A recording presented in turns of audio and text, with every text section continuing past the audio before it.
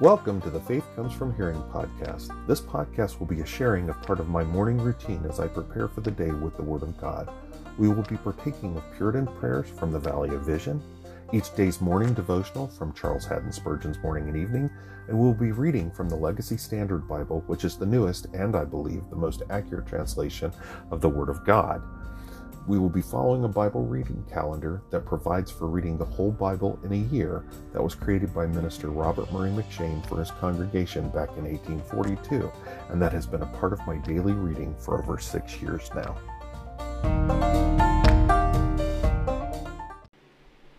Good morning and welcome to the morning segment of the Thursday, October 12th episode of the Faith Comes From Hearing podcast. I am Wayne Floyd, your host. Faith Comes From Hearing podcast is a humble member of the Christian podcast community. You can find us over at christianpodcastcommunity.org. A lot of great listening over there, over 60 well-curated podcasts, wide variety of topic matters, all covered from a Christian worldview. Definitely trustworthy content over there. My brothers and sisters in Christ doing a great job over there for the kingdom. So I would encourage you to go over there. I will guarantee you're going to find at least something you want to listen to, and there's a really good possibility you're going to find more over there to listen to than you have time to listen to it in. And I say that from experience because, that's what happened to me. I can't listen to all the stuff they have over there that I want to listen to. So I would definitely encourage you to get on over there. Let's see, I want to continue to point you at the next to last link in our show notes. It is for the Vail Valley Baptist Church Give, Send, Go campaign. We are striving to rapidly pay off our mortgage so that we can commence establishment of a Christian classic education-based school to provide a trustworthy alternative here within our community. So go ahead, click on the link. Pastor Jace provided a very thorough description of what we're trying to do. And then we would ask three things of you. We'd ask you to pray for us. We'd ask you to prayerfully consider giving to us. And we'd ask you to pass the link along so others can do the same. All right, well, we're going to be continuing on with it being Thursday. We're continuing on in our Bible reading. We're still in Jeremiah, 1 Thessalonians, Psalms, and Proverbs. And then this evening, we're going to continue on. We've started on into John chapter 14, and we're going to continue that on in this section about being comfort for troubled hearts. So let's go ahead and let's open up with prayer. We're going to open up with the fifth day morning prayer. It's called the Giver. Let's pray. Creator, upholder, and proprietor of all things, we cannot escape from thy presence and control, nor do we desire to do so. Our privilege is to be under the agency of thy omnipotence, righteousness, wisdom, patience, mercy, and grace. For thou art love with more than parental affection. We admire thy goodness, stand in awe of thy power, abase ourselves before thy purity. It is the discovery of thy goodness alone that can banish our fear. Allure us into thy presence, help us to bewail and confess our sins. We review our past guilt and are conscious of present unworthiness. We bless thee that thy steadfast love and attributes are essential to our happiness and hope. Thou hast witnessed to us thy grace and mercy in the bounties of nature, in the fullness of thy providence, in the revelations of Scripture, in the gift of thy Son, in the proclamation of the gospel. Make us willing to be saved in thy own way, perceiving nothing in ourselves but all in Jesus. Help us not only to receive him, but to walk in him, depend upon him, commune with him, follow him as dear children, imperfect but still pressing forward, not complaining of labor but valuing rest, not murmuring under trials but thankful for our state, and by so doing let us silence the ignorance of foolish men.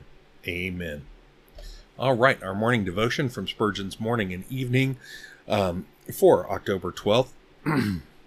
The text for it comes from Psalm 119:15. Yeah, the biggest of the Psalms, Psalm 119, verse 15. I will meditate in thy precepts. There are times when solitude is better than society, and silence is wiser than speech. We should be better Christians if we were more alone, waiting upon God and gathering through meditation on his word spiritual strength for labor in his service. We ought to muse upon the things of God because we thus get the real nutriment out of them. Truth is something like the cluster of the vine. If we would have wine from it, we must bruise it, we must press and squeeze it many times. The bruiser's feet must come down joyfully upon the bunches, or else the juice will not flow, and they must well tread the grapes, or else much of the precious liquid will be wasted. So we must, by meditation, tread the clusters of truth, if we would get the wine of consolation therefrom. Our bodies are not supported by merely taking food into the mouth, but the process which really supplies the muscle and the nerve and the sinew and the bone is the process of digestion. It is by digestion that the outward food becomes assimilated with the inner life. Our souls are not nourished merely by listening a while to this, and then to that, and then to the other part of divine truth. Hearing, reading, marking, and learning all require inwardly digesting to complete their usefulness. And the inward digesting of the truth lies, for the most part, in meditating upon it. Why is it that some Christians, although they hear many sermons, make but slow advances in the divine life? Because they do neglect their closets and do not thoughtfully meditate on God's word. They love the wheat, but they do not grind it. They would have the corn, but they will not go forth into the fields to gather it. The fruit hangs upon the tree, but they will not pluck it. The water flows at their feet, but they will not stoop to drink it. From such folly deliver us, O Lord, and be this our resolve this morning. I will meditate in thy precepts. Well said. We have a serious biblical illiteracy problem here in our country, within the church as a whole. Horrible biblical illiteracy problem, and it is because of that. You got people not spending time studying the Word, reading the Word, or meditating on the Word at all. They're just too busy. You're too busy for the kingdom of God, seriously? And you have to ask, if they're too busy for that, I have to ask, are you saved? Now, again, I'm not trying to question your salvation, but it's like, if we're saved, we should hunger for the Word. We should hunger to meditate on the Word. So, just a point. I think Spurgeon nails it there, as he usually does. I mean, go figure. That's why he's called the Prince of Preachers. All right, so we're going to do our reading today. We're going to read Jeremiah 19, 20, and 21, 1 Thessalonians 5, verses 4 through 28, Psalm 82, and Proverbs 25, verses 9 and 10. So Jeremiah 19. Thus says Yahweh, go and buy a potter's earthenware jar, and take some of the elders of the people and some of the elders of the priests. Then go out to the valley of Ben Hinnom, which is by the entrance of the potsherd gate, and there call out the words that I tell you, and say, hear the word of Yahweh, O kings of Judah and inhabitants of Jerusalem. Thus says Yahweh of hosts, the God of Israel, behold, I am about to bring a calamity upon this place, at which the ears of everyone that hears of it will tingle, because they have forsaken me and have made this a foreign place, and have burned incense in it to other gods, that neither they nor their fathers nor the kings of Judah had ever known, and because they have filled this place with the blood of the innocent, and have built the high places of Baal to burn their sons in the fire as burnt offerings to Baal, a thing which I never commanded or spoke of, nor did it ever come upon my heart. Therefore, behold, days are coming, declares Yahweh, when this place will no longer be called Topheth, or the valley of Ben Hinnom, but rather the valley of slaughter. I will empty out the counsel of Judah and Jerusalem to the point of destruction in this place, and I will cause them to fall by the sword before their enemies and by the hand of those who seek their life. And I will give over their carcasses as food for the birds of the sky and the beasts of the earth. I will also make this city an object of horror and of hissing. Everyone who passes by it will be horrified and hiss because of all its slaughtering. I will make them eat the flesh of their sons and the flesh of their daughters, and they will eat one another's flesh in the siege and in the distress with which their enemies and those who seek their life will distress them. Then you are to break the jar in the sight of the men who accompany you, and you shall say to them, Thus says Yahweh of hosts, just so will I break this people and this city, even as one breaks a potter's vessel, which cannot again be repaired. And they will bury in Topheth, because there is no other place for burial. This is what I will do to this place and its inhabitants, declares Yahweh, so as to make this city like Topheth. And the houses of Jerusalem and the houses of the kings of Judah will be defiled like the place Topheth, because of all the houses on whose rooftops they burned incense to all the heavenly host, and poured out drink offerings to other gods. Then Jeremiah came from Topheth, where Yahweh had set him to prophesy. And he stood in the court of the house of Yahweh, and said to all the people, Thus says Yahweh of hosts, the God of Israel, Behold, I am about to bring on this city and all its towns the entire calamity that I have spoken against it, because they have stiffened their neck so as not to hear my words. Jeremiah 20. Then Pashur the priest, the son of Immer, who was ruling overseer in the house of Yahweh, heard Jeremiah prophesying these words. And Pashur had Jeremiah the prophet struck, and put him in the stocks that were at the upper Benjamin gate, which was by the house of Yahweh. Now it happened that on the next day Pashur released Jeremiah from the stocks, and Jeremiah said to him, Pashur is not the name Yahweh has called you, but rather Magor Missabib. For thus says Yahweh, Behold, I am going to make you a terror to yourself and to all your friends, and while your eyes look on, they will fall by the sword of their enemies. So I will give over all Judah to the hand of the king of Babylon, and he will take them away into exile to Babylon, and will strike them down with the sword. I will also give over all the wealth of the city, all the fruit of its labor, and all its precious things, even all the treasures of the kings of Judah I will give over to the hand of their enemies, and they will plunder them, take them away, and bring them to Babylon.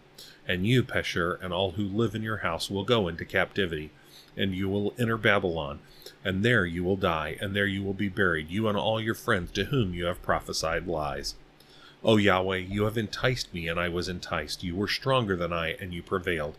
I have become a laughingstock all day long. Everyone mocks me. For each time I speak, I cry aloud. I call out violence and devastation, because for me the word of Yahweh has resulted in reproach and derision all day long. But if I say I will not remember him or speak any more in his name, then in my heart it becomes like a burning fire, shut up in my bones, and I am weary of holding it in, and I cannot prevail. For I have heard the bad report of many. Terror on every side. Denounce him, yes, let us denounce him.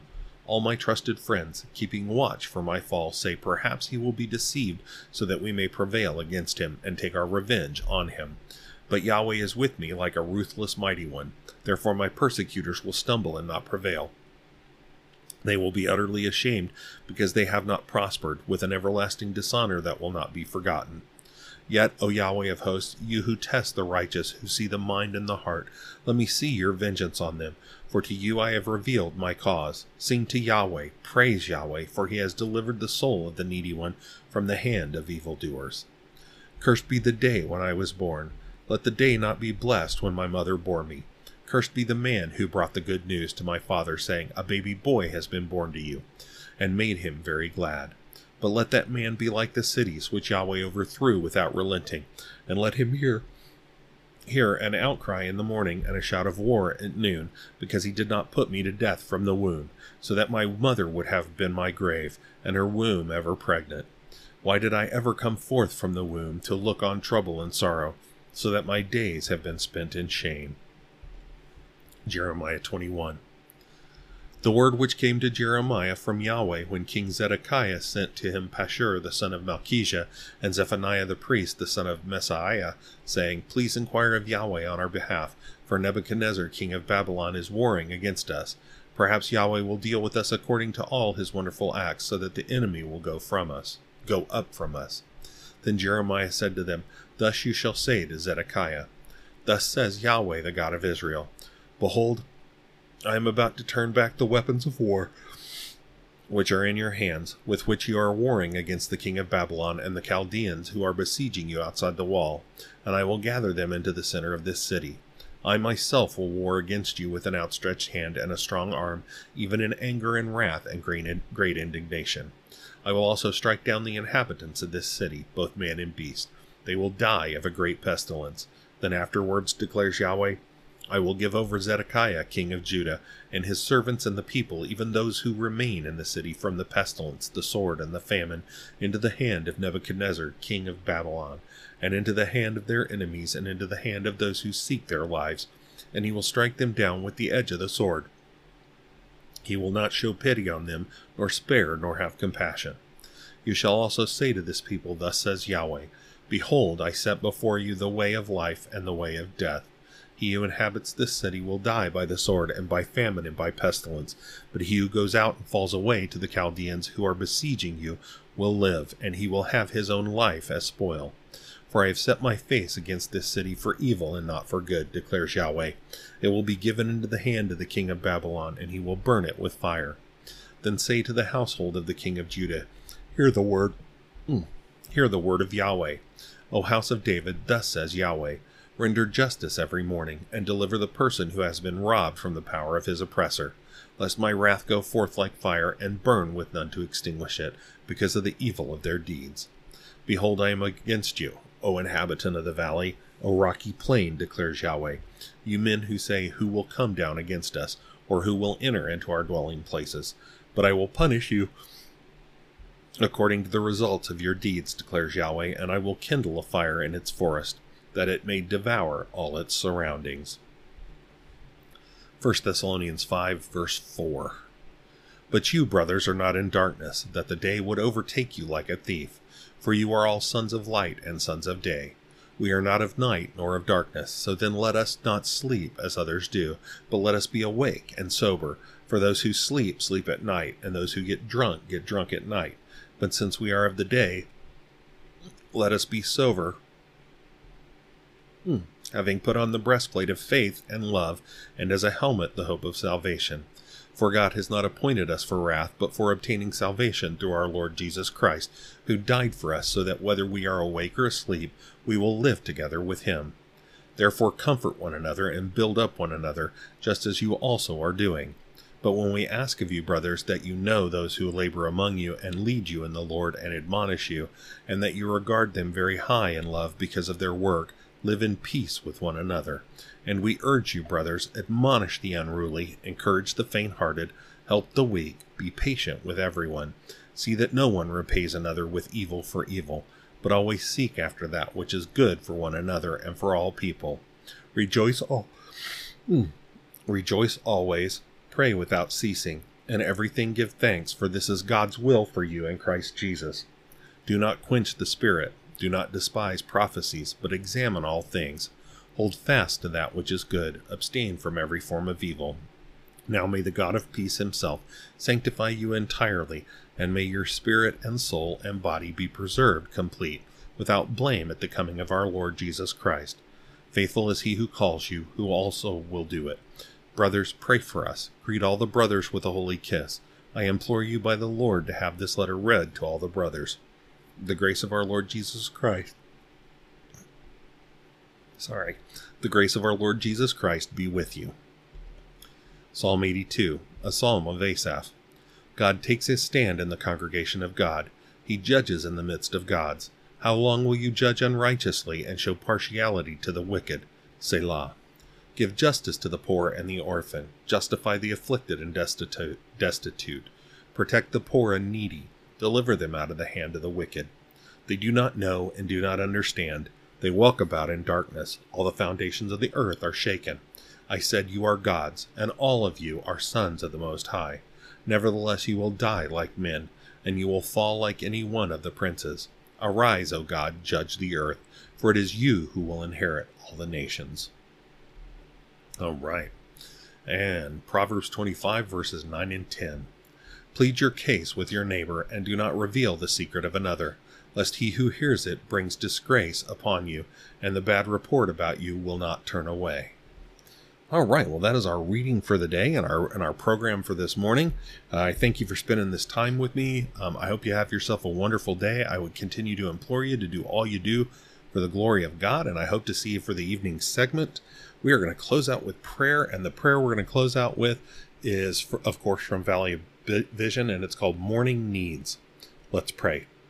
O God, the author of all good, I come to thee for the grace another day will require for its duties and events. I step out into a wicked world. I carry about with me an evil heart. I know that without thee I can do nothing, that everything with which I shall be concerned, however harmless in itself, may prove an occasion of sin or folly, unless I am kept by thy power. Hold thou me up, and I shall be safe. Preserve my understanding from subtlety of error, my affections from love of idols, my character from stain of vice, my profession from every form of evil. May I engage in nothing in which I cannot implore thy blessing, and in which I cannot invite thy inspection. Prosper me in all lawful undertakings, or prepare me for disappointments. Give me neither poverty nor riches. Feed me with food convenient for me, lest I be full and deny thee, and say, Who is the Lord? Or be poor and steal and take thy name in vain. May every creature be made good to me by prayer and thy will. Teach me how to use the world and not abuse it, to improve my talents, to redeem my time, to walk in wisdom towards those without and in kindness to those within, to do good to all men, and especially to my fellow Christians, and to thee be the glory. Be the glory. Amen. All right, well, again, thank you for spending this time with me this morning, and I hope to see you this evening. Have a good one. God bless.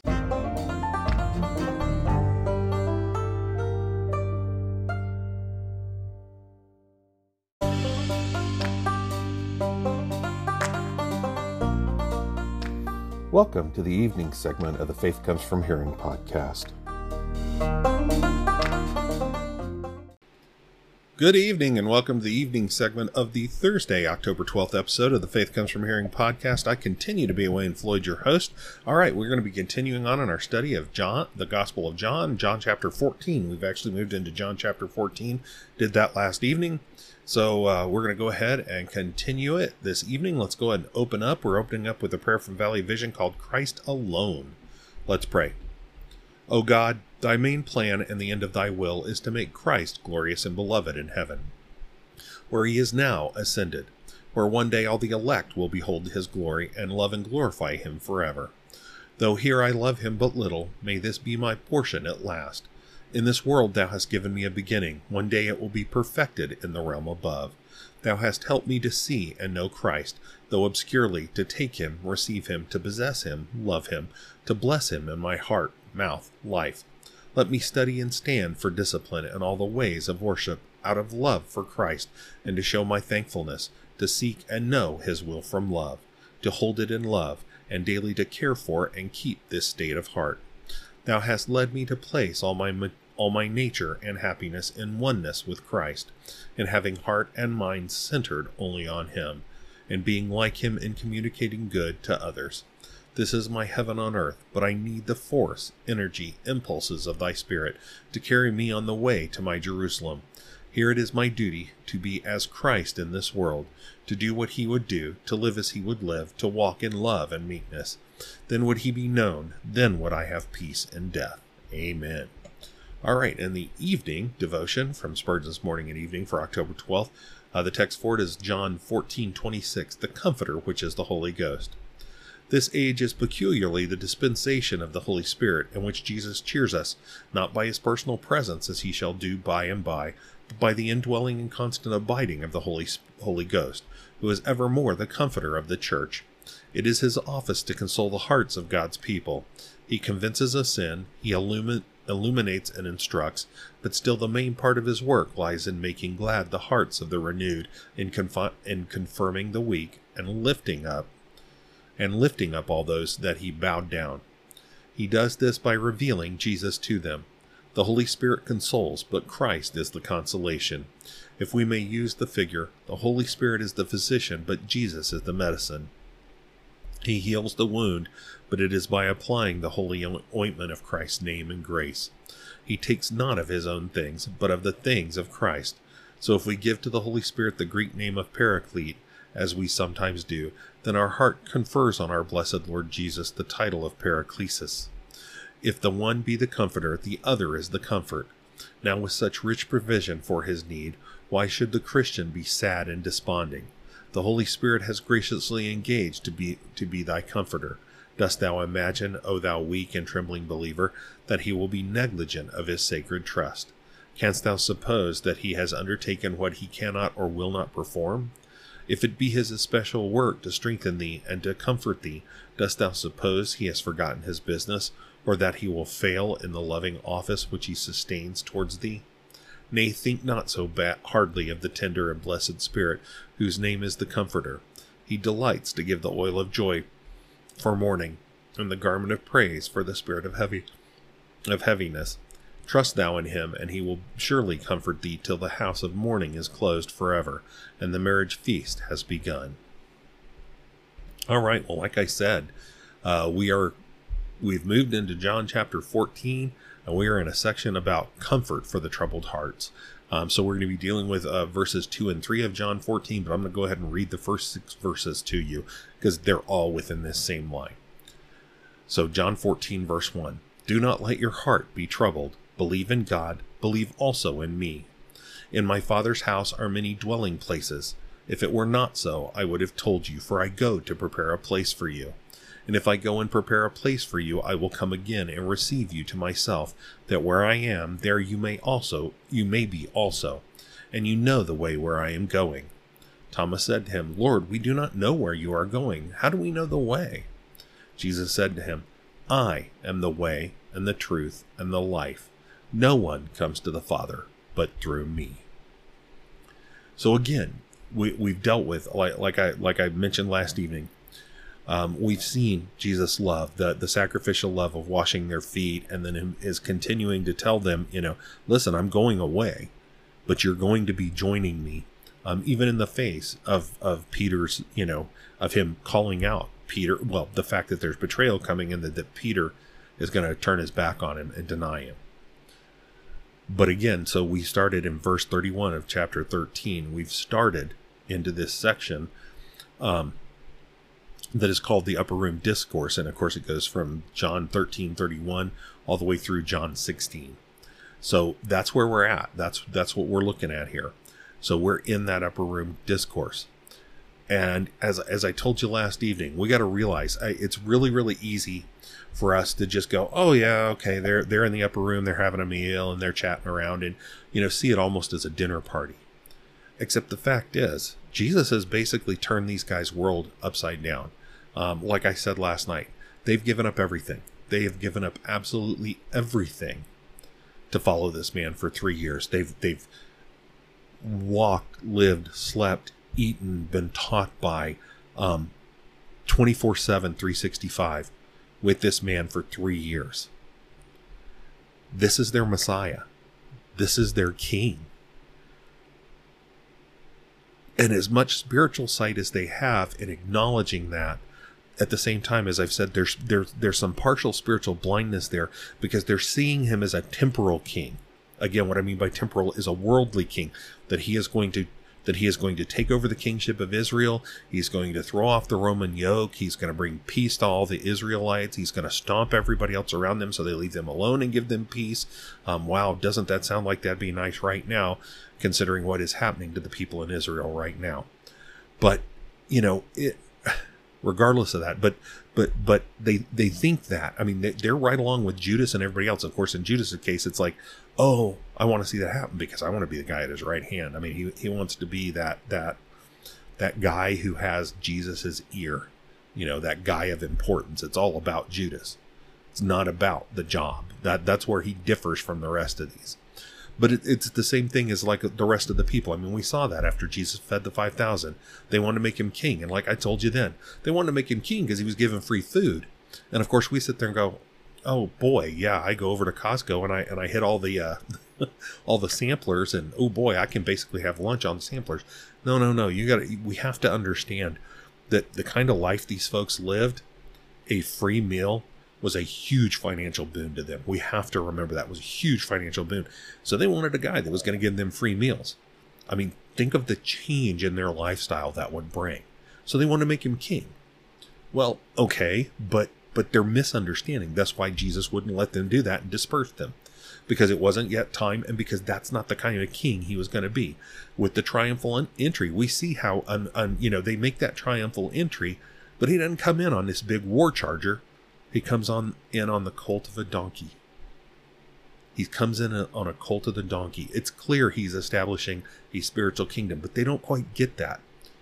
So, like we saw in verse 1, do not let your heart be troubled. And again, we talked about that troubling. It's terrasso, that stirring up, like the pool of Bethesda. But it's, in this case, it's a spiritual and a mental stirring up that is happening to them because everything's been turned upside down.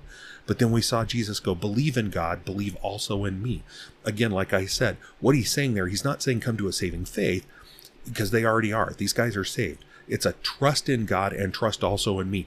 Trust us. We're going to take care of you. Plus, he's making clear, listen, I'm God incarnate. I am the Messiah, the Christ, the Son of God. I am God. So you can trust in me, because no matter what you see happen, I'm still God. There's no way, there's no concept that these guys would think that if he's truly God, if they believe that and trust in that even crucifixion is going to have an effect on what Jesus does. The fact is, it's actually going to help accomplish what Jesus is here for, but they don't understand that yet. They will after his death and resurrection and then his ascension, but they don't now at this point in the storyline. So Jesus goes on to comfort in verses 2 and 3. I'm going to reread them. In my Father's house are many dwelling places. If it were not so, I would have told you, for I go to prepare a place for you.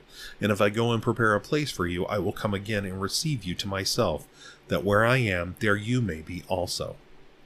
So, it would be very, very easy. You sit there and, like I said, the theologian I tend to use his notes from his commentaries for it, talks about this being a comfort for troubled hearts. And what we saw last night was comfort comes from trusting Christ's presence. So again, that trust in God, trust also in me. Remember how I replaced the word believe with trust?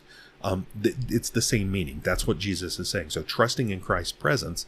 Well, what we're looking at today in verses 2 and 3 is comfort comes from trusting Christ's preparation. So it's really easy to read verse 2 and 3 and go, well, how is he comforting them? But that's the thing. We've got to really understand these verses to understand what he's saying to them and what they're going to grasp from it. Because it's really easy in our 21st century mind, or even in the 20th, when I was first born and growing up early, we miss that. We don't quite grasp what he's truly saying here. And that's where we fail. So he's saying, in my Father's house are many dwelling places. If it were not so, I would have told you, for I go to prepare a place for you. So he makes clear that he's leaving again. And I mean, again, this is an allusion to the fact that he's going to be crucified, but that he's leaving. But he's leaving to go do something. He's leaving to go prepare a place where they're going to join him. He's going to prepare a place for them. This indicates that they're not going to be separated from him forever.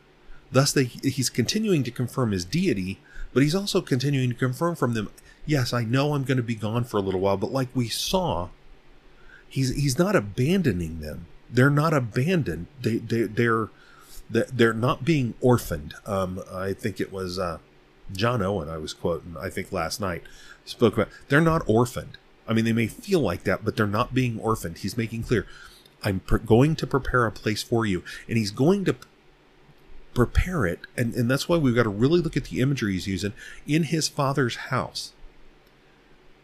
Again, so it's really easy, and I always kind of grew up the understanding, and of course, again, I wasn't saved at the time, but kind of the idea of heaven is everybody's got this great big golden and pearl and everything mansion of their own, and they're all off isolated on their own. And that's not really what the Bible speaks of heaven being. It really isn't. Heaven is the Father's house, and we are made in salvation through Jesus Christ, his adopted sons and daughters, as the disciples were.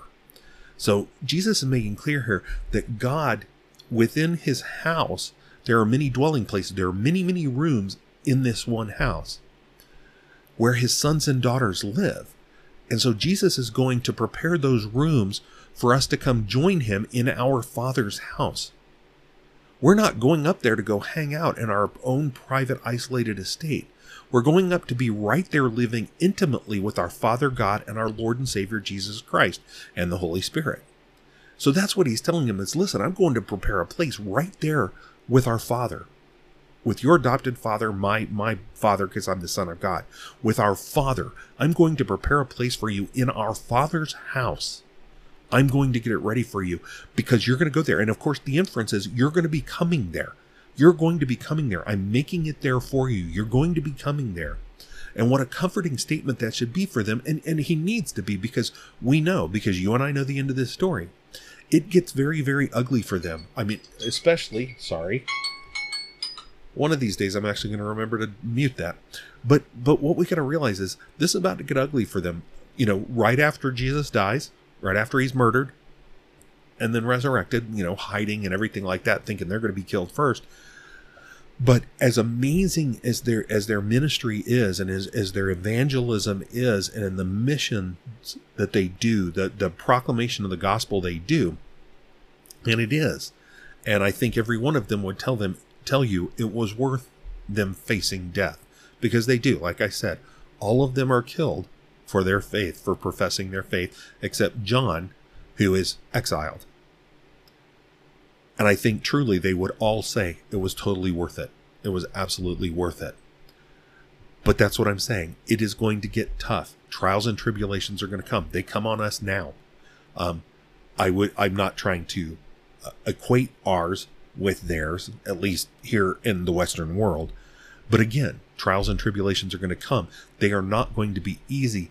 But how comforting. Not only is he saying that to those 11 that are still there, But that's a message to us as well.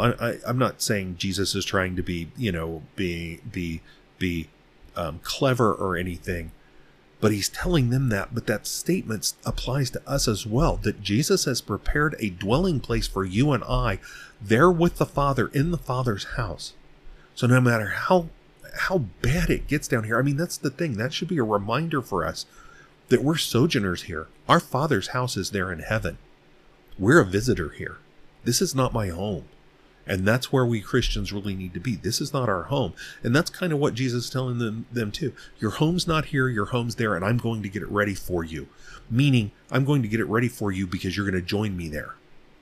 But we go on in verse 3, and if I go and prepare a place for you, I will come again and receive you to myself, that where I am, there you may be also. Again, so he's saying, listen, I'm going to prepare a place for you, and then I'm not just going to go wander off somewhere else in hopes that you show up here.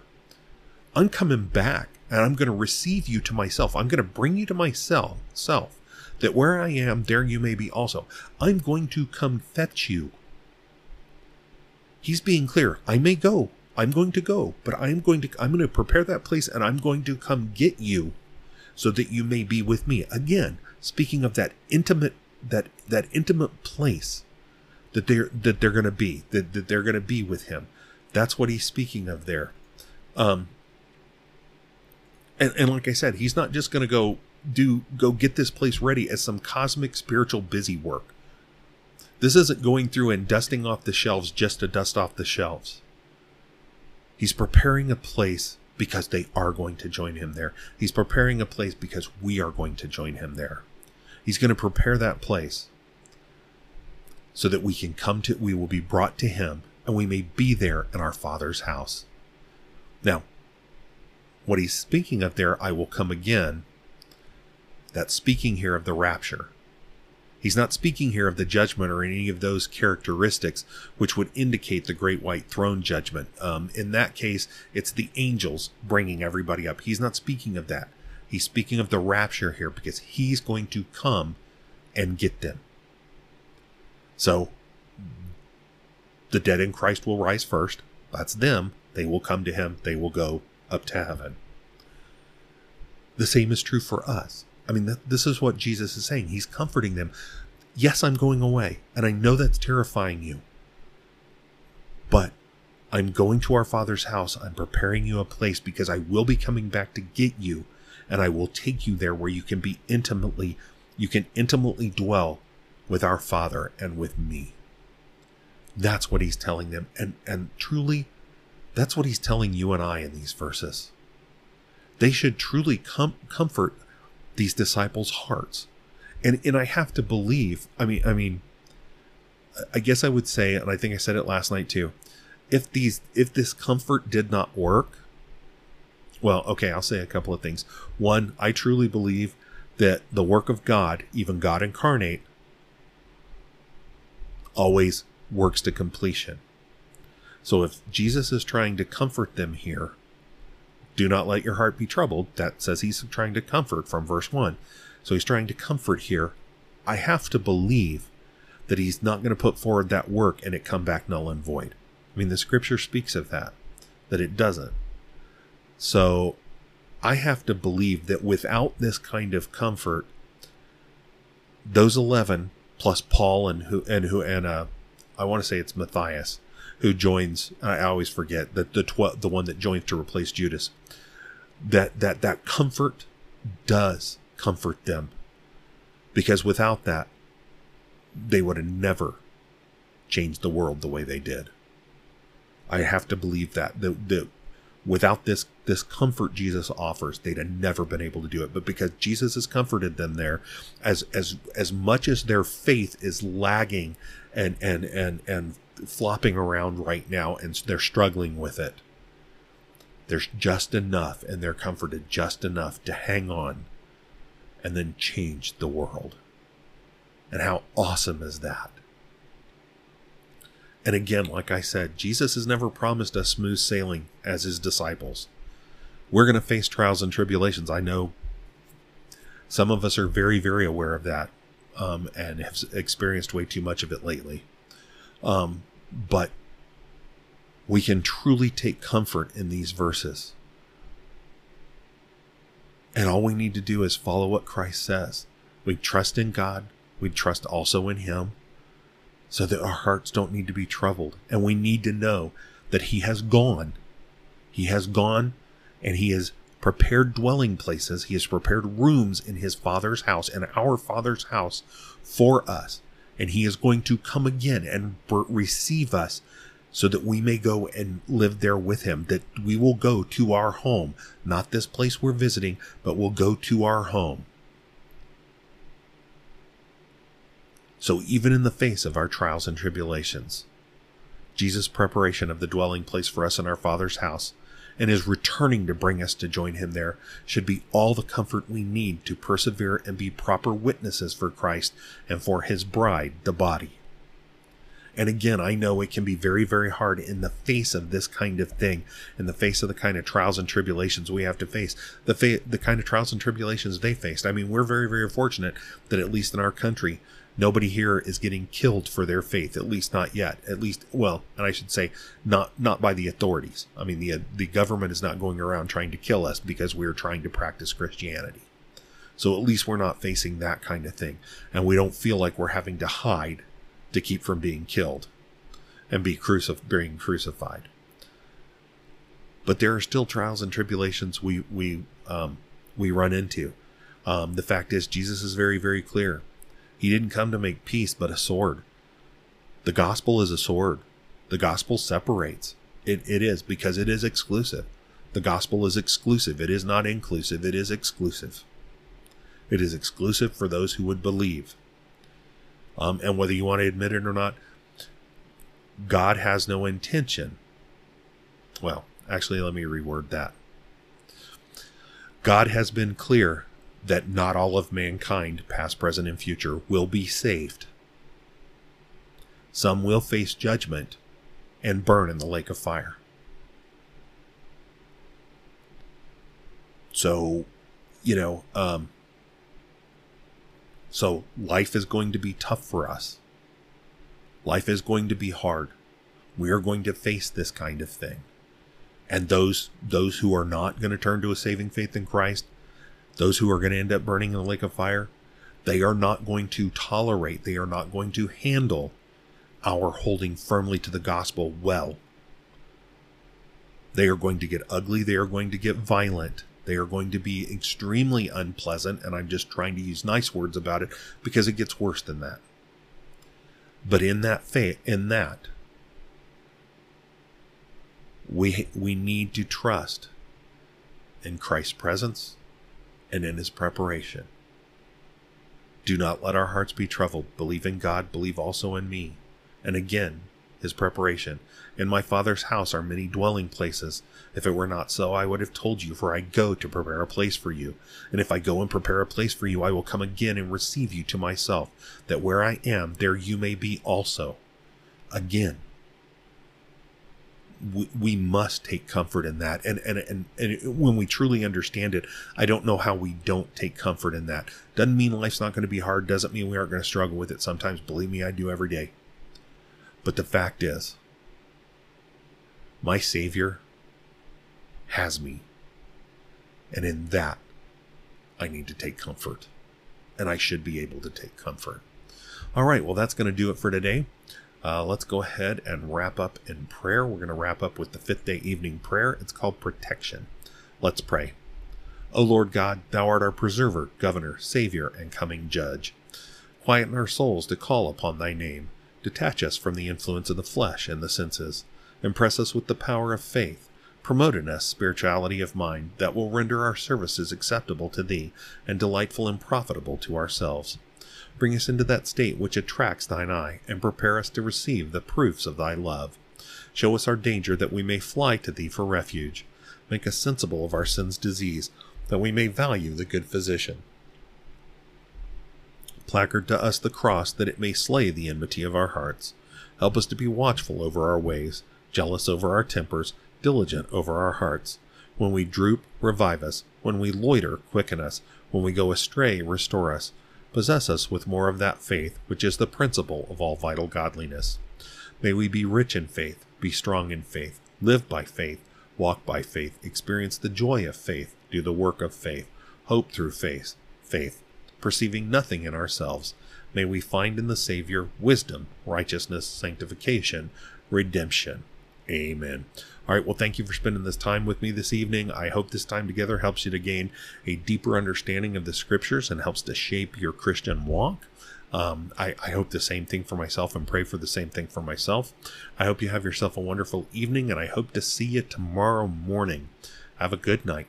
God bless.